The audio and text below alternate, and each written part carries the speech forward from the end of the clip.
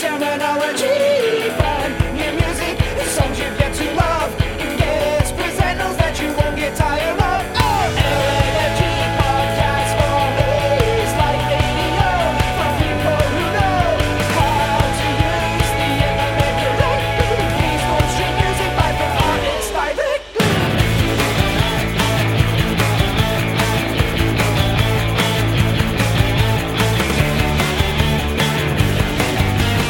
LNFG podcast for me.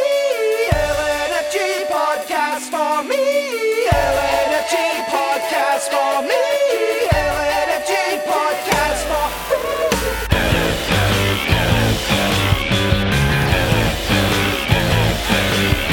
Welcome to another episode of LNFG for Me, the podcast brought to you by your favourite non-profit independent record label, Last Night from Glasgow, where we'll hear from our artists discussing the albums that they've released.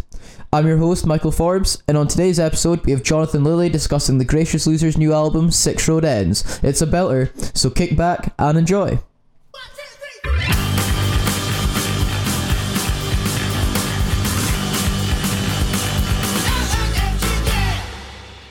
So today on LNFG for Me, I am joined by Jonathan Lilly. Jonathan, do you want to introduce yourself a bit more?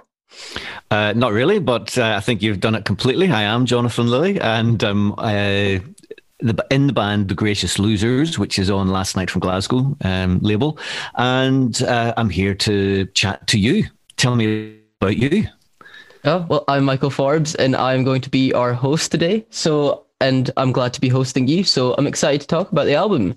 So Six Road Ends came out 26th of March. So how does it feel to be out?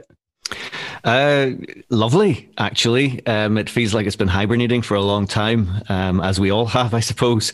Okay. It was actually recorded mostly over just 2 days in August 2019, and we'd started mixing sort of around about the end of that year, and then of course everything happened with the pandemic, and everything was kind of locked up in the studio for most of last year. So once we could get back in towards the end of last summer, able to finish things off. So yeah, it feels like it was something that happened a long time ago almost, because it did. So it's lovely to see that it's getting aired now and getting its second part of life, which is always the case with records. You know, the first part is writing it and recording it, and then of course it has to exist in its own right. Yeah, absolutely. So like how much of you had it done before like the kind of lockdown and everything had happened then?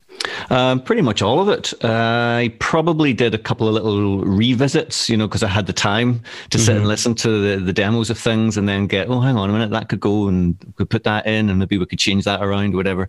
So sometimes that's a dangerous thing when you've got more time to think about these things and you spoil what you did in the first place. But hopefully it gave me the opportunity to improve a few things. Yeah, absolutely. But yeah, mostly it was all done before then, but just kind of got locked up. The mixes got locked up. How did that feel then? Were you guys like, was it quite like frustrating when it all? Yeah, but I guess it becomes a bit small fry in the face of what was going on, and not too important. But yes, obviously when you do things, a big part, I guess, of being able to release something isn't just the feedback and an audience hearing it, but also it allows you to then move on to the next thing. You feel a sense of completion then, and sort of it clears the decks for the next thing you maybe want to focus on. So I suppose it being suspended like that makes you feel like you're suspended in your sort of creative sort of thoughts and what you can do next. How did like the rest of like the band and all that feel about it as well? Were they kind of the same? Were they? No idea. Didn't see them all year. They were all at home. Well, was that like was that right? We'll just wait till like kind of things kick back up again, and then we'll start moving on from there. That's it. I guess that is the understanding. I've spoken to a few of them throughout the year, but yeah, the Gracious Losers is maybe I should sort of clarify it. It's the kind of band that's a bit of a sort of hit and run kind of band. When we all get a moment of our time together, then we try and produce something, and it's sort of based around my songs. I guess it is my band, and I'm very fortunate that I can use my friends that are in great bands and have their own projects going on all the time. So it's always a case, even without a pandemic, of trying to align the stars and wait for these opportune moments to quickly get something done. So I guess, yeah, it would be the same saying when we're thinking about coming out of lockdown and the restrictions easing, that hopefully people haven't got too much on. Maybe that's a bonus, that nothing's been able to be booked and planned. So we're all a little bit more available to hopefully meet up and get things going again. So when it was like the end of like the last lockdown, was that a case of like, let's get cracked in, like any last minute touches and stuff like that then? That was more or less just down to me and what was left to be done. Things like little guitars or vocal things. Everyone else over those 2 days had done everything they needed to do. So it was just me procrastinating, probably holding things up. And so no, everyone was all done and dusted and had their bits done. Yeah. It can kind of be a bit of like when you have that length of time with something kind of sitting there and then you come back to it, I guess, and you're like, oh, you know what, now like a couple months later I can hear that little bit in, like your mindset's just changed or something. Because we've been like doing like music stuff as well, and it is that it's fine, like 1 minute and you're like, I'm happy with that, and then you come back after that time and you're like, okay, no, not anymore. Yeah, it's a difficult thing. Anybody doing any kind of artistic endeavor, at that point of, when does the brush stop going on the canvas? How do you know when something's finished, when you're not copying something? Essentially, it is completely new out of your head. And how do you know when it is done? I remember hearing a story about Kate Bush when it might have been when Hounds of Love was out and it actually got to #1, but she was still going into the studio trying to improve it. The following week, because she could hear something that could be better in it, and the engineer was going, "It's sitting there at #1. What are you doing?" But it's an awful thing. Yeah, I try and sort of identify that end point, that finish line, by when I can't really hear my own hand in something. It just sounds like it already existed or someone else did it.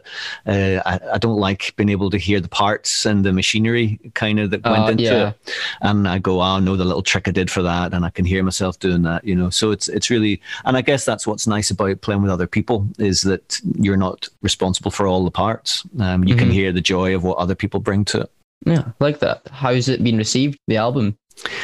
Yeah, it's just been out a week, I guess, and so far, lovely. Yeah, there's been quite a number of reviews that seem to like it, which is nice. And always a win. they could do. That's always the interesting thing. We all want to be written about and hear sort of feedback, but of course that could go either way. People can say pretty horrible things as well. What's interesting is just the number of different sort of takes on things and what they hear. Like I've read some where they're mentioning banjos and mandolins and things, and I'm going, there's no banjos or mandolins on this, and even brass on certain songs, and I'm going, what are they hearing there? Is it the sound of my voice? It sounding like a banjo? I don't know. But so that's nice. It's a lovely thing, that the whole in the ear of the beholder, I suppose, with music. But it's not mine in a sense now. It's whatever people make of it themselves and what they read into things. Do you ever think like commenting to the people that say like, by the way, there's not actually a banjo in it, or do you just let it slide? Well, it's that's a discretionary sort of judgment, because sometimes it's good to sort of say, no, actually that's some really nifty guitar playing there that makes it sound like a banjo, and you want to show off a bit maybe. But other times, why spoil the illusion? Maybe they've achieved something from the way they've heard it, in their mind, and leave that mystery alone. Who am I to spoil that? Yeah, no, absolutely. I think the one thing there was especially on Fire at the Bottom of the Sea, and I think I saw somebody else comment, but I just like, I saw myself in like the 1970s in a stadium, like with like long hair, like, like total cheering it on kind of thing. Was that like really big sound kind of thing? Like not quite like stadium rock, because obviously it's not like, I don't know, Journey or something like that, but you know what I mean? That kind of... Yeah, what's funny when you said that there, when you imagined that, big stadium and lots of people with long hair, it's a short hair song for me. When I hear that, when I hear the sound of that, for some reason it's more of a short-haired kind of song, whatever that means. But so there you go. It just shows you, the pictures we conjure up in our heads when we hear things. Yeah, can be so different. Yeah. Well, on that note, I reckon we'll go into the first song then, and that is The Big Land. Would you like to introduce this song and tell us a little bit about what it's about? Yeah, maybe you can tell from my accent. I'm from Northern Ireland, and I've been living in Glasgow over 20 years now. But that one is maybe the most direct song about growing up in Northern Ireland, and not that it's about Northern Ireland in itself, but just that idea of what defines you. Is it where you grow up? We all know that that's pure luck and chance, where we grow up, where we're born. But yeah, certainly growing up in a place like that at a time that I grew up in the 70s and 80s there, during the Troubles, it couldn't help but be defined by that era that it was in and how others also viewed us living there. And one of the things for me growing up that I struggled with was, how am I perceived being from here? And I've had very anti-Irish sentiments towards me throughout my life, and places I've lived and places I've gone. But more so from when I actually was there, I started to become very disgruntled with this idea of how limited the definitions were. It just seemed to be all about violence or troubles or religion or politics. And I just wanted to talk about art and music and things like that, and felt that there wasn't any sort of forum for that.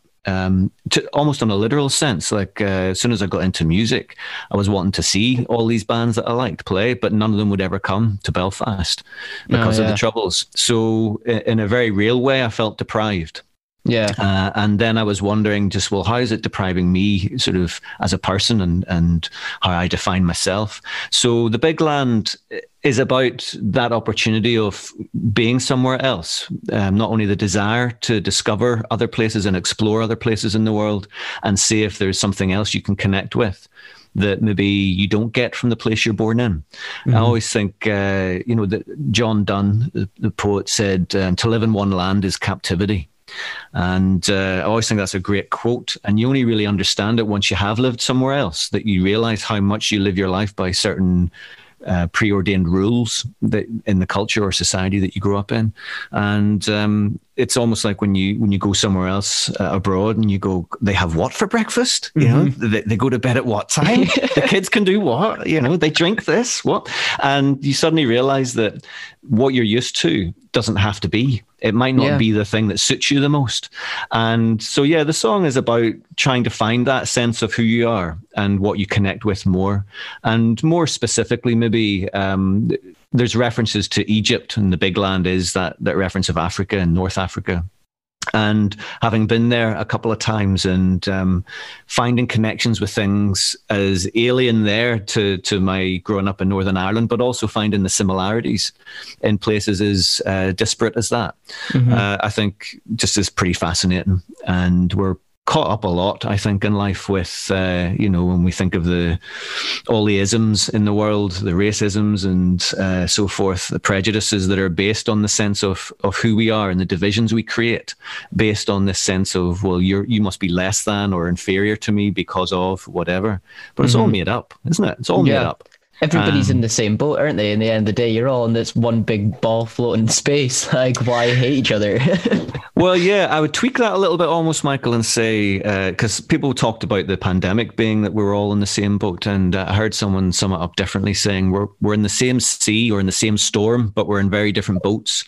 And I think that fits more, when it's about finding, does this boat suit me? Am I in the right boat? Or could I be in a better one? Or, I feel that's how we're all thinking about New Zealand at this point over in Scotland. You're like, why can't we be over there or whatnot? Well, I'll tell you a funny story about that. I had the good fortune to visit New Zealand years and years ago, 15 years ago or so. And it was stunning, as you'd expect, absolutely gorgeous. And then when I got back to Scotland, I had to go all the way up north to see a friend. And everything I saw on the trip up north in Scotland equaled what I just had to go to the other side of the world to see. So, we don't realise what's on our doorstep and how similar places can be. Absolutely. Like, I'm very much into like mountain hiking and like whatnot. And when you go up to places like Torridon, Ullapool, even like out to Skye, Outer Hebrides, you're like, you don't even realize what's on our doorstep half the time if you just took a couple of hours to go north or something like that. And I think that's what a lot of people miss out on a lot of the time. Yeah, maybe with the lockdowns that we've had in the last year, for me anyway, it's been a big thing just to get walking around my streets every day, just at lunchtime and things like that. And yeah, even just sort of my neighbouring streets, I'm discovering new things about them that I thought, oh God, I didn't know that little garden was there, or that tower was there, and so forth. So yeah, we don't have to go that far really to discover new things and to get a better sense of what we like or what we're suited to. No, I love that. Well, here it goes then. The first song, The Big Land.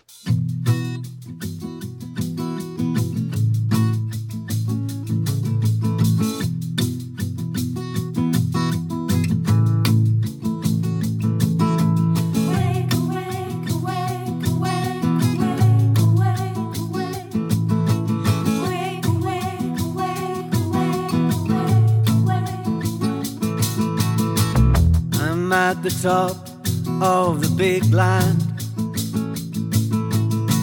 from the upper south to the northernmost, I'm at the center of all we understand, still trying to figure it out. Some kind of Paris in the sand. Men are on their knees looking to the east. Women try to hide their lives behind their painted hands, but they all look like children when they sleep. We live like children. We live like children. We live like children. We all look like children.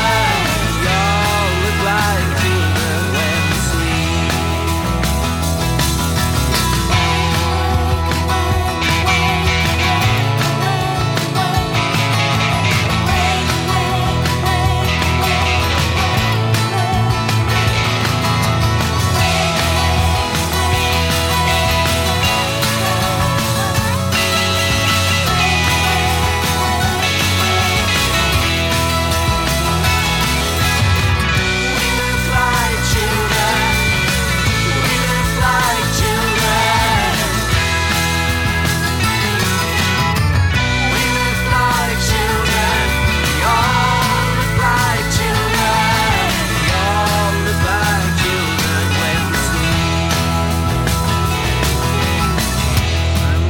Top of the big land,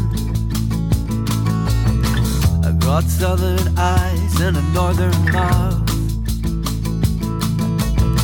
I'm dreaming of an otherness that I could understand, still trying to figure it out.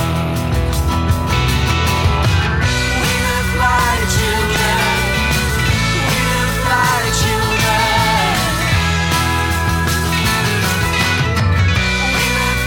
Children, we all look like children. We all look like children when we sleep. We all look like children when we sleep. We all look like children when we sleep. I will love, I will lose, I will lie, I will be true.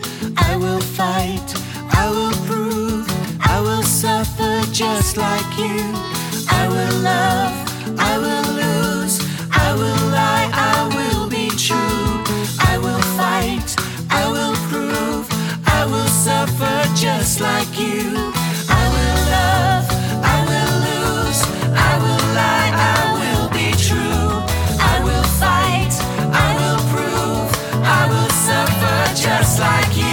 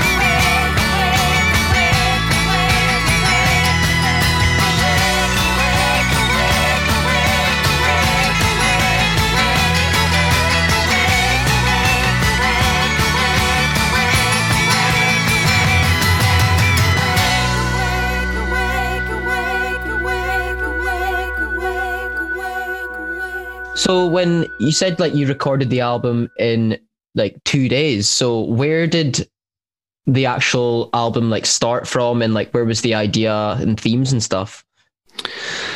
Ooh, well, thematically, that was sort of retrospective. Sometimes you only see the patterns and things once it's all laid out, and that certainly was the case with these songs. They seem to be about being sort of in between places, and the Big Land a bit like that. You know, am I sort of from here, or do I connect with over there, and that in betweenness.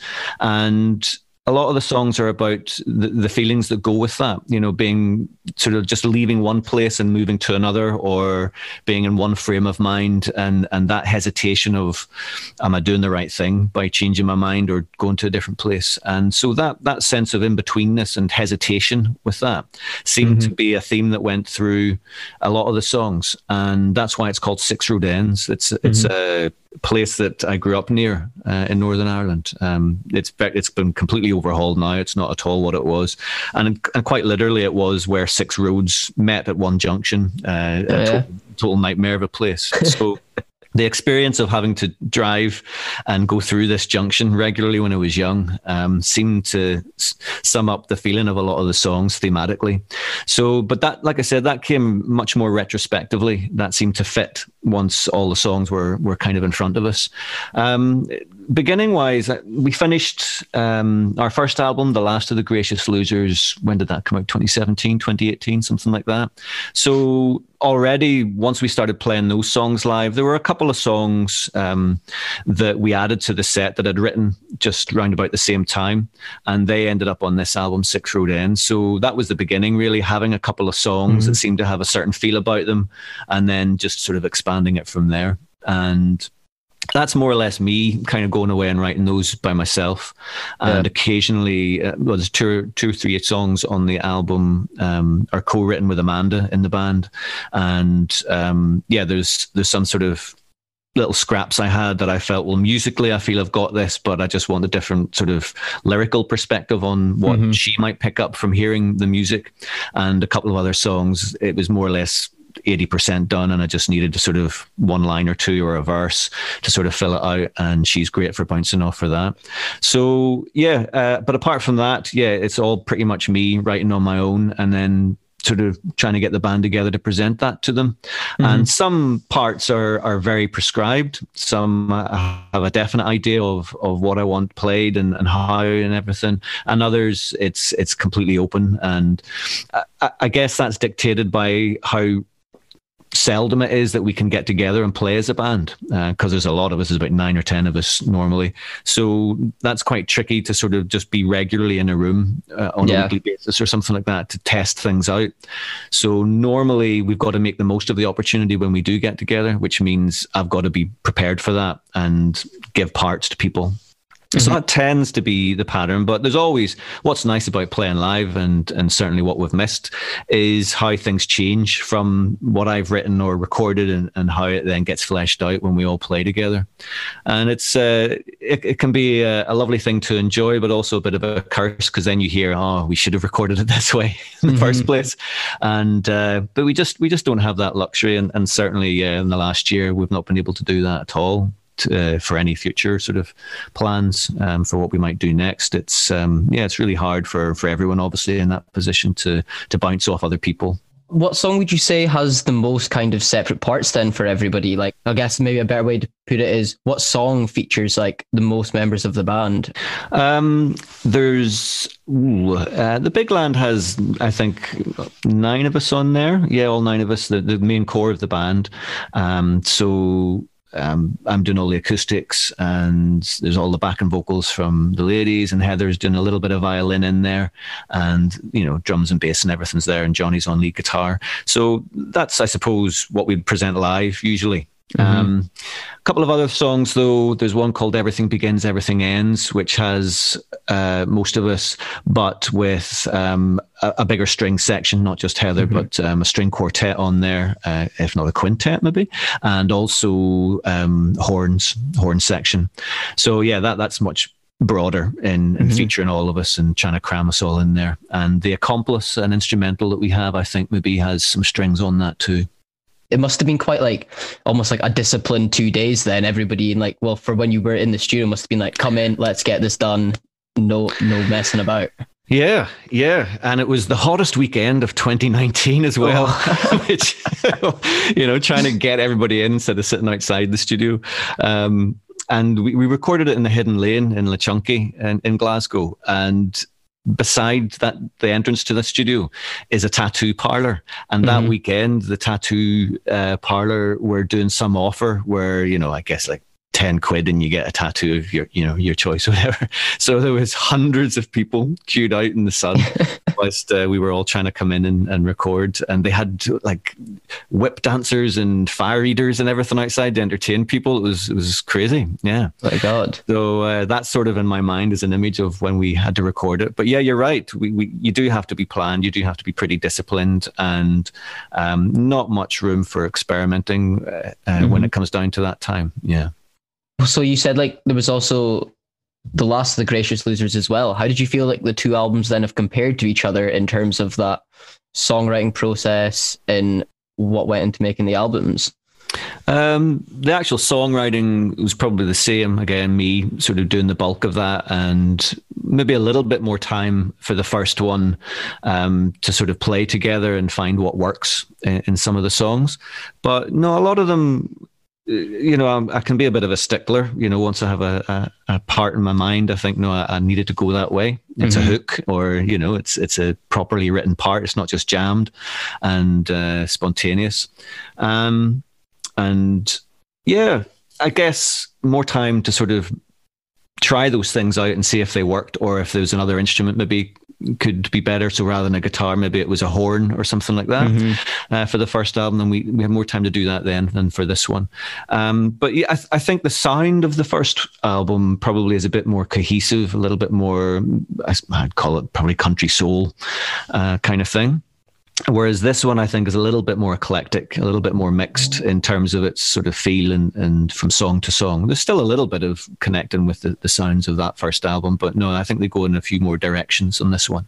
Oh, absolutely. So, like, do you feel that, like, having all these, although, like, you are, like, the primary songwriter, do you feel that there is still, like, there's a lot of like influences going through? Because obviously as well, there's a lot of people from, you've got like Sister Jaw and you've got like Thrum and all that. Do you think those other bands as well like influence what The Gracious Losers does?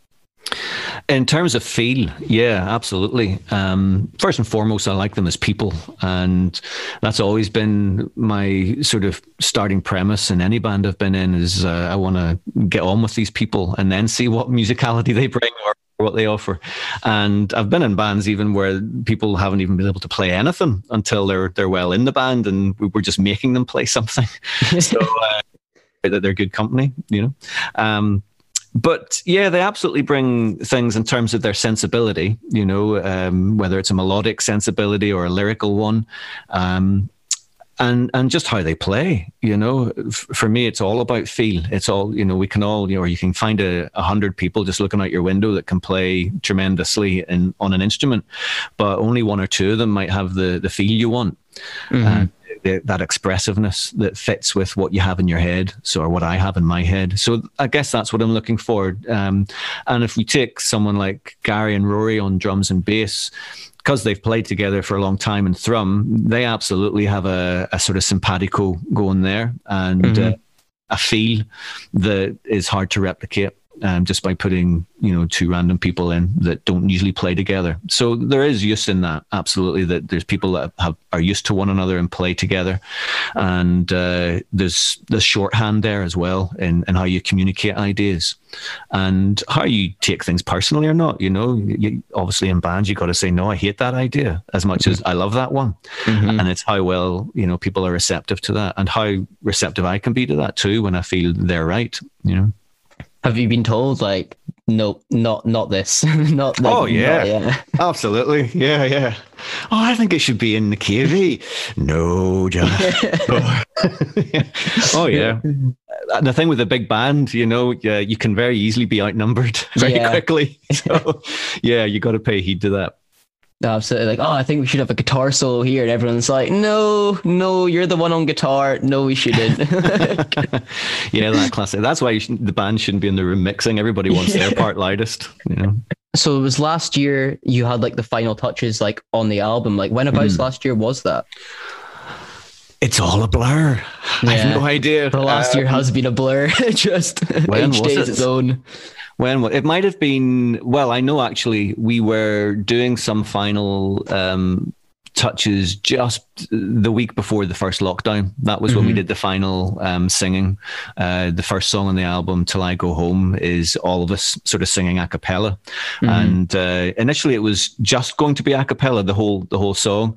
And then when we played live one time, we decided to sort of put a bit of music in with it as well.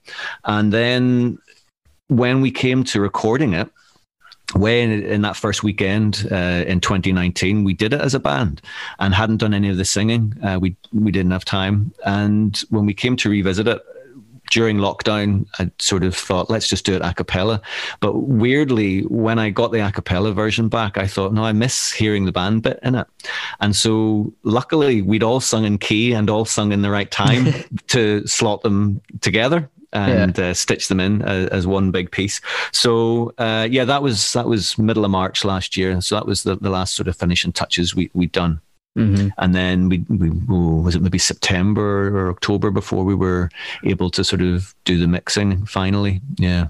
That must have been like, what, just before the second the Glasgow lockdown, essentially, when we went into level 4 or something. So you must have just like managed to squeeze that in and like managed to go and like see each other. But like it's mental how that whole can't go into the studio kind of thing, and like everybody's obviously now home recording is the thing, and like that's totally in. Yeah, and there's always a mix of that anyway. The first album had quite a few songs that I just did at home, and a lot of the parts. So certainly it's a bonus that we're able to do that. It's a bit of a lifesaver, and I know a lot of bands have been sending tracks to band members, you know, in sort of online waves, whatever you call that. But it's a great thing in the modern era. And certainly if you thought about this kind of pandemic 20, 30 years ago, when we didn't have broadband and FaceTime and all those kinds of things to be able to still see family and one another, it would have been a lot tougher, I think. So yeah, there's good things and bad things about that. Recording at home, you can sort of find yourself in a bit of a vacuum and going down certain rabbit holes. But at the same time, it gives you a little bit more breadth to explore and try things out and experiment that you maybe wouldn't have the time to do in a studio. Yeah, absolutely. I think you've got like, you'll send a track to somebody and then they'll record it and send it back like 2 days later, but then something's wrong and it'll be like, oh, well then we've got to do this. And 2 days later it's sorted. And you're like, well, if we were all just together right there and then it'd be done, instead of this like waiting back and forth with like everything maybe falling out of time and the time it gets sent over. But you know what? It all has its benefits. And again, if it wasn't for that home recording, it would have been a lot harder for them, especially.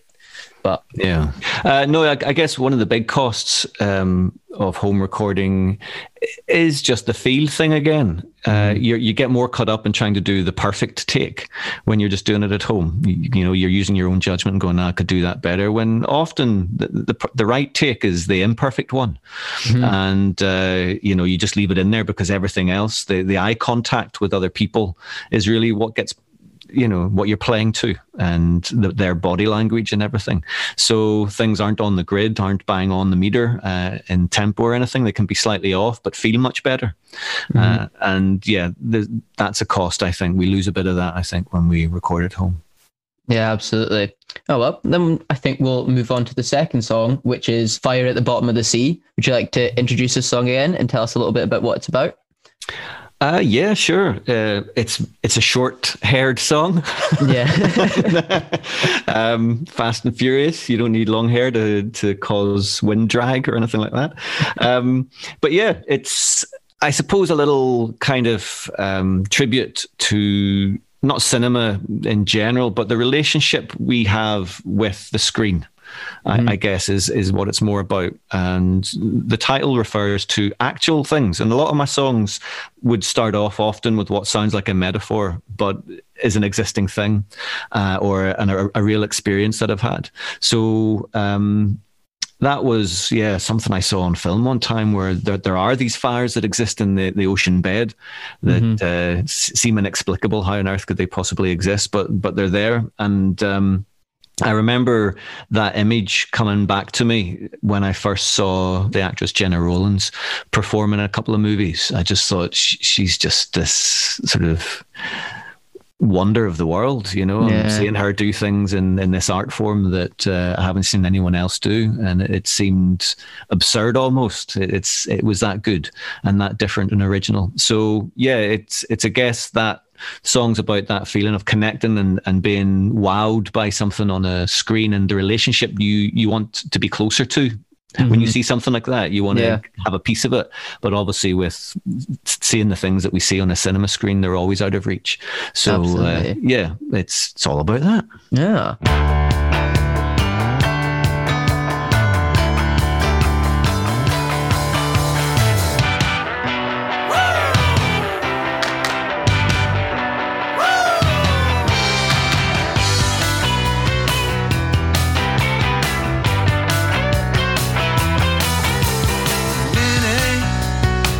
I've been watching you. Love comes streaming on a beam of light. The part belongs to you. Minnie, I was a non-believer till I watched you laugh and cry in the movie theater. You're the fire at the bottom of the sea, coming on like a fever dream. You're the fire at the bottom of the sea. Oh, how do you keep on burning, Minnie? I wish you'd only burn for me and no one else.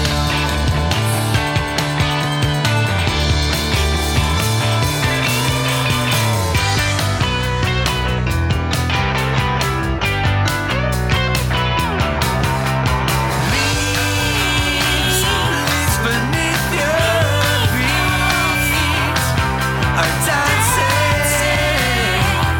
instead of me. Hey, burning up, you. You're the fire at the bottom of the sea, coming on like a fever dream. You're the fire at the bottom of the sea. Oh, how do you keep on burning, Minnie? I wish you'd only burn for me and no one else.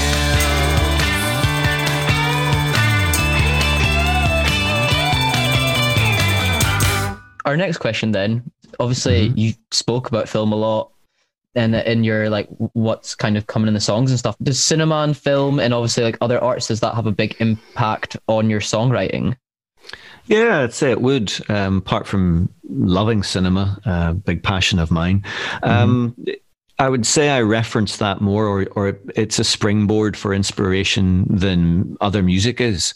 You know, I think it's forgivable that people, when they ask you about any music you've done or written, that they want to know what the musical influences were, but there rarely are for me. I'm hardly ever thinking about other music. It's a bit of a distraction, I think, when you're trying to write your own music, to be sort of trying to shoehorn someone else's music into those ideas. So a lot of it comes from just characters, or how I see things mirrored in my own life with what I've seen in a film. And I mean, I suppose it goes into my real life in odd ways as well, like certain hobbies. I'm not sure I should be revealing this maybe, but I've started it now. Like things like I used to sort of occasionally dress as film characters, like down to the shoelaces, you know, really accurately, but not tell anyone. I would just go about my day dressed as certain film characters. And a lot of, I torture my family every time we go on holidays, because I usually base my holiday trips and locations around film locations, where I get them, my family, to reenact certain scenes. That's amazing. To a stupid level. So, but there's a weirdness about that that's lovely. Not just kind of, well, that's an odd way to spend your time, but it means that you find hidden corners off the beaten track, when you Yeah. go to certain locations.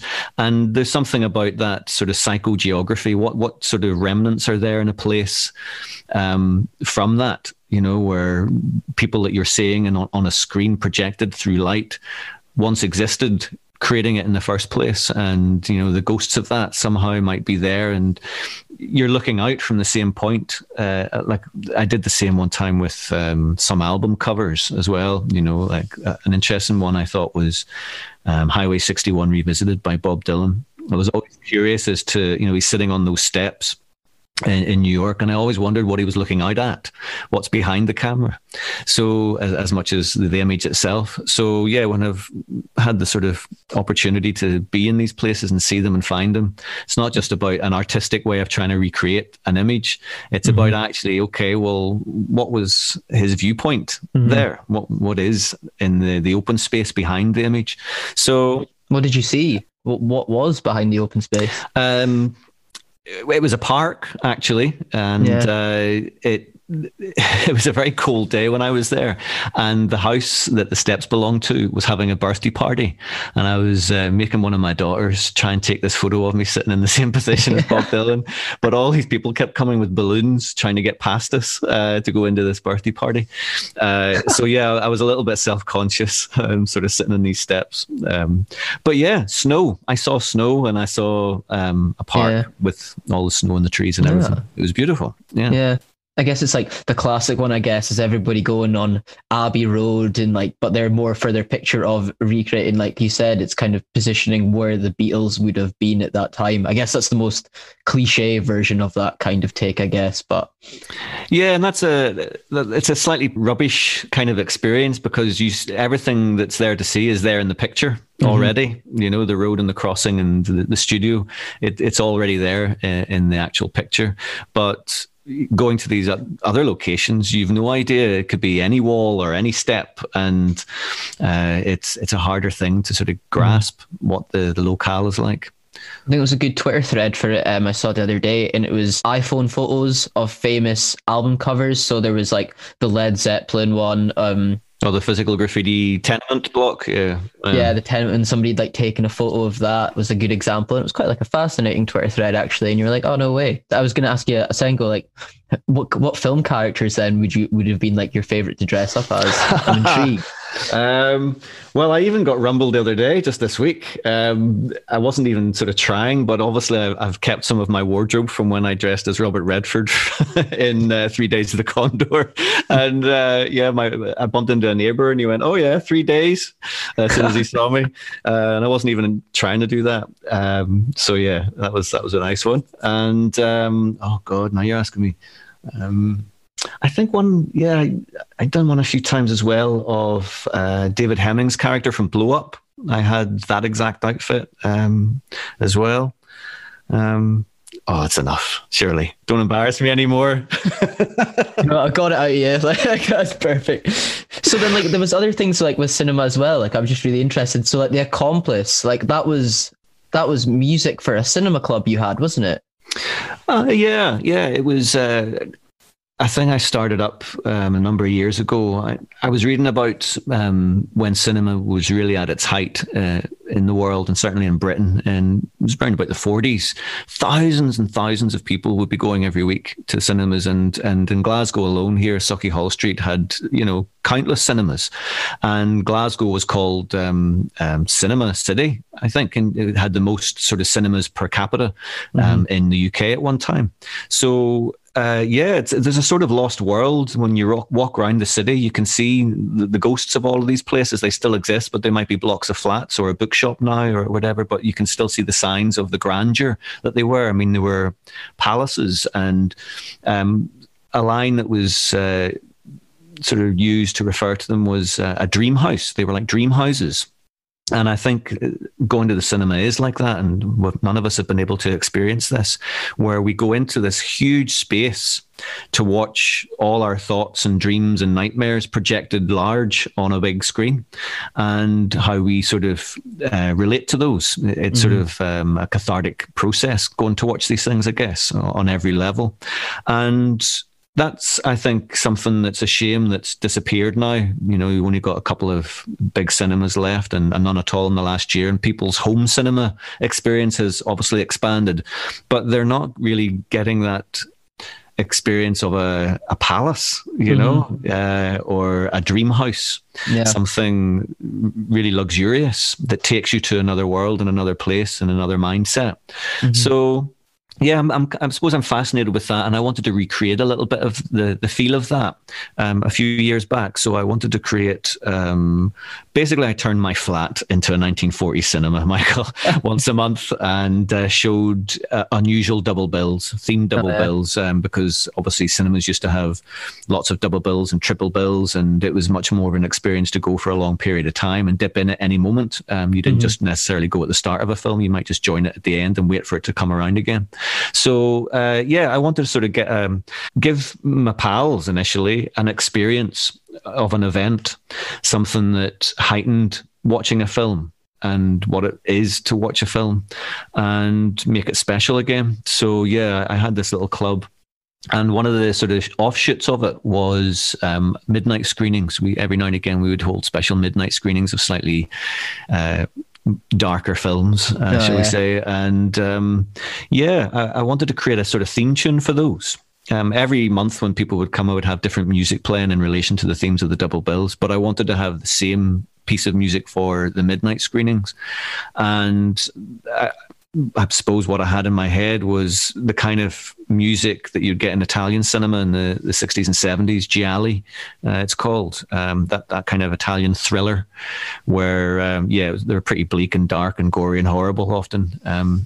And the music was incredible though. I mean, they would probably look, a lot of them, like horrible little B movies to us now, but the music was always extraordinary and really expansive and atmospheric and emotive. And with The Accomplice on this album, I wanted to sort of revisit that thing I'd written and see if I could expand it a little bit more. And I quite enjoy having instrumentals on albums as well. I don't mean on my own, just when I buy an album, I think it's always nice hearing someone open up a little bit more differently when the music's leading it rather than just a vocal. So it was really that. It was just a little tune that I'd done for that I wanted to sort of develop a little bit more as part of an instrumental on the album. I love that. It's just like that kind of space past like the singer to hear what everybody else plays, it kind of at the forefront of it. And I think I totally agree, having, it's just almost quite not a break, but just different, I guess. Like when you are listening to an album and you hear it, it's like some people may say like do it more for like a 1 minute kind of a join song, like an instrumental. But if you have like a full song, I guess it's put out to there. It shows that singer can sometimes take a step back as well and be like, here you go, guys. Like this is someone else. Yeah. And I think, sometimes voices just get in the way, you know, of what should be going on. And it's naturally just because we're human. That's the thing we tune into most easily. And sometimes, you want to flex different muscles. I think in terms of writing, you know, music, for me anyway, it's nice to have the opportunity to really, spread out a little bit in terms of ideas and challenge yourself a little bit too. Do you think that's why instrumental bands are maybe not always as successful, is because people more strive for the vocals and stuff like that? I don't know if they're more or less successful. I don't know. Are they viewed as bands maybe in the same way? Maybe they're viewed as composers or something, but they are actually a band. I don't know the answer to that, whether it makes them more or less successful. I mean, I guess I base success off of a commercial kind of standpoint, and back then I guess that would make sense, I guess. Yeah, I mean, it's only if you're thinking about it maybe in terms of pop or classical rock. There's plenty of jazz and folk and classical music that it's all instrumental based, and it's the same people doing it every time.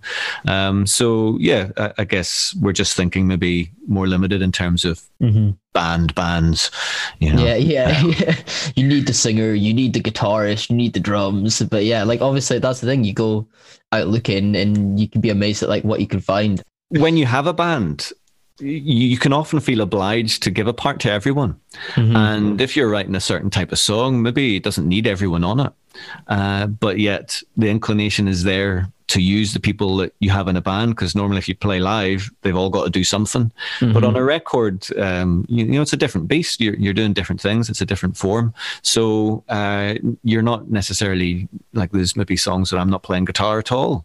Even though live I'd be playing guitar every song.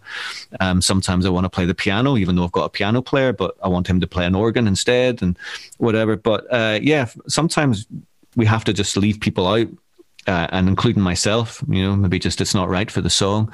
And you have to sort of try and keep that at the fore of your mind, I think. Well, I do anyway, try and keep it at the fore of my mind, that the song is the king.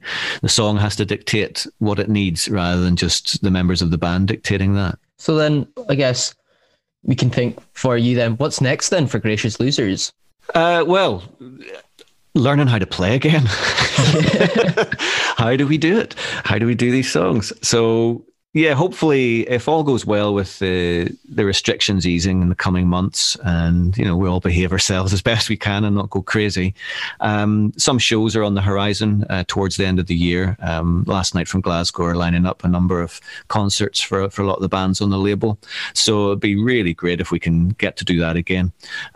So yeah, around about November, I think middle of November, we've got one scheduled to play, and I suppose that would be a launch for this album, even though there's quite a few months in between the album coming out and us playing.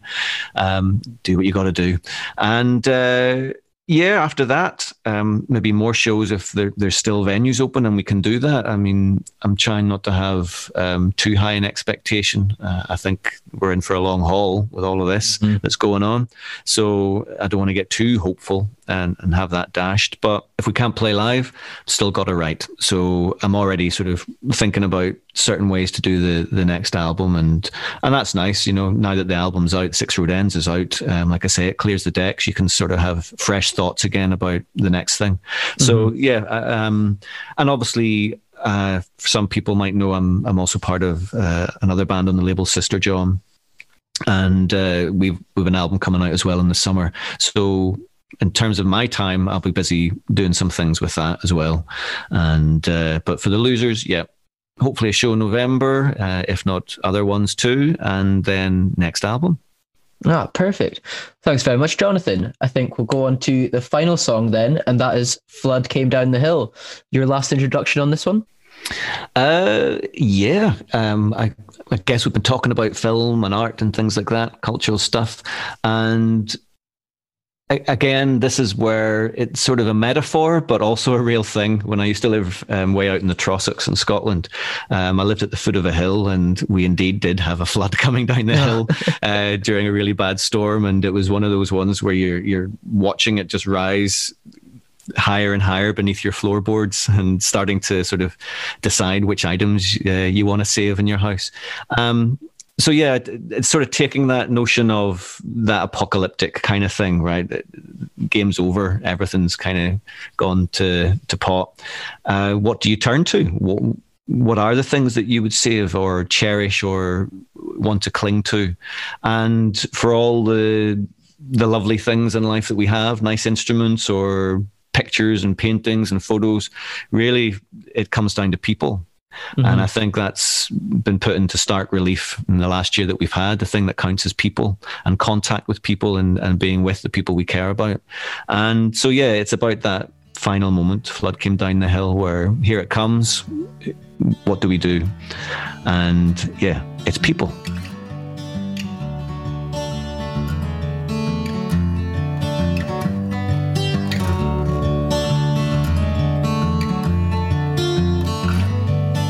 Flood came down the hill, the horses all scattered. Oak trees fell like they never even mattered. They sounded the bell as the window pane shattered. We were halfway to hell by now, but all I could think of was you.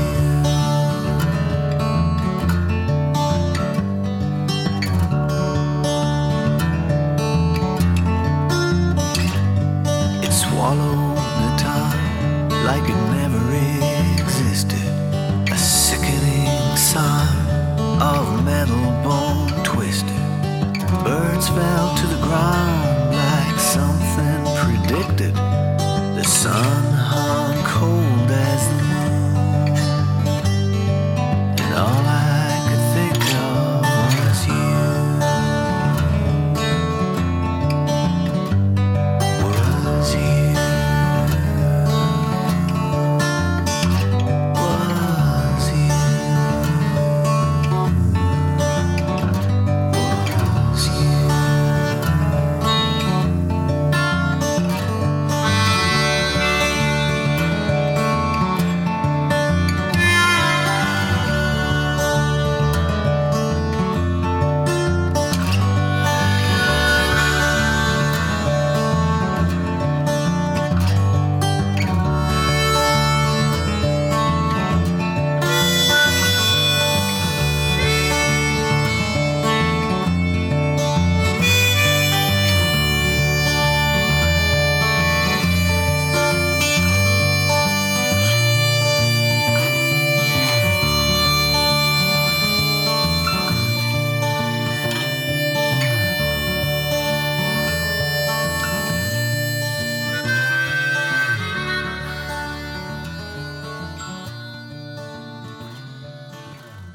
I love that.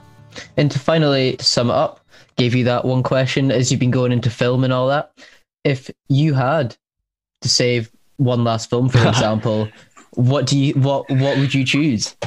Well, yeah, that's easy now. If it's just in the face of disaster and I can only preserve one, I think I would go. It's a cheat. I'm cheating here, Michael, but I'm going to go for a film series, if that's all right. That's okay with me.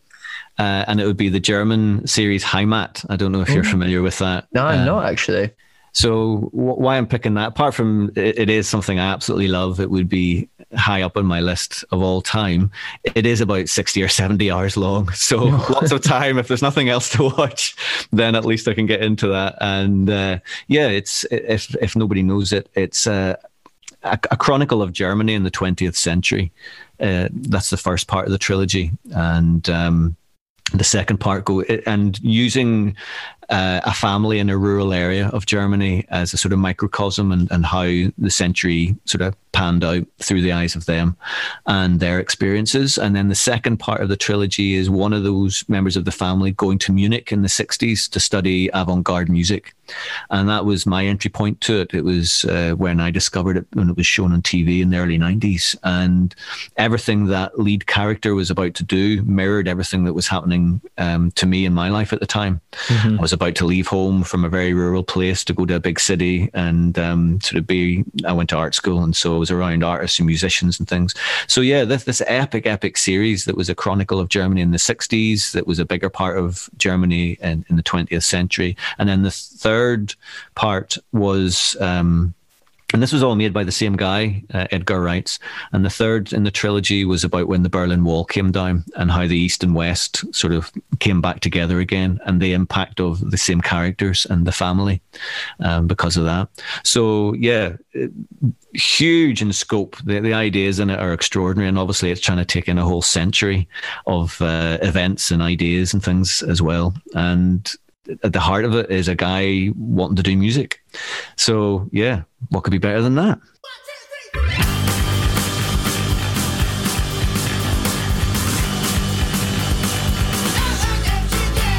Once again, thanks to Jonathan Lilly for coming on the show today. If you guys enjoyed listening to Six Road Ends, then you can go to our online store and pick up the album on vinyl at shop.lastnightfromglasgow. I'm Michael Forbes, and thanks for listening to LNFG for me. I'll catch you guys next time.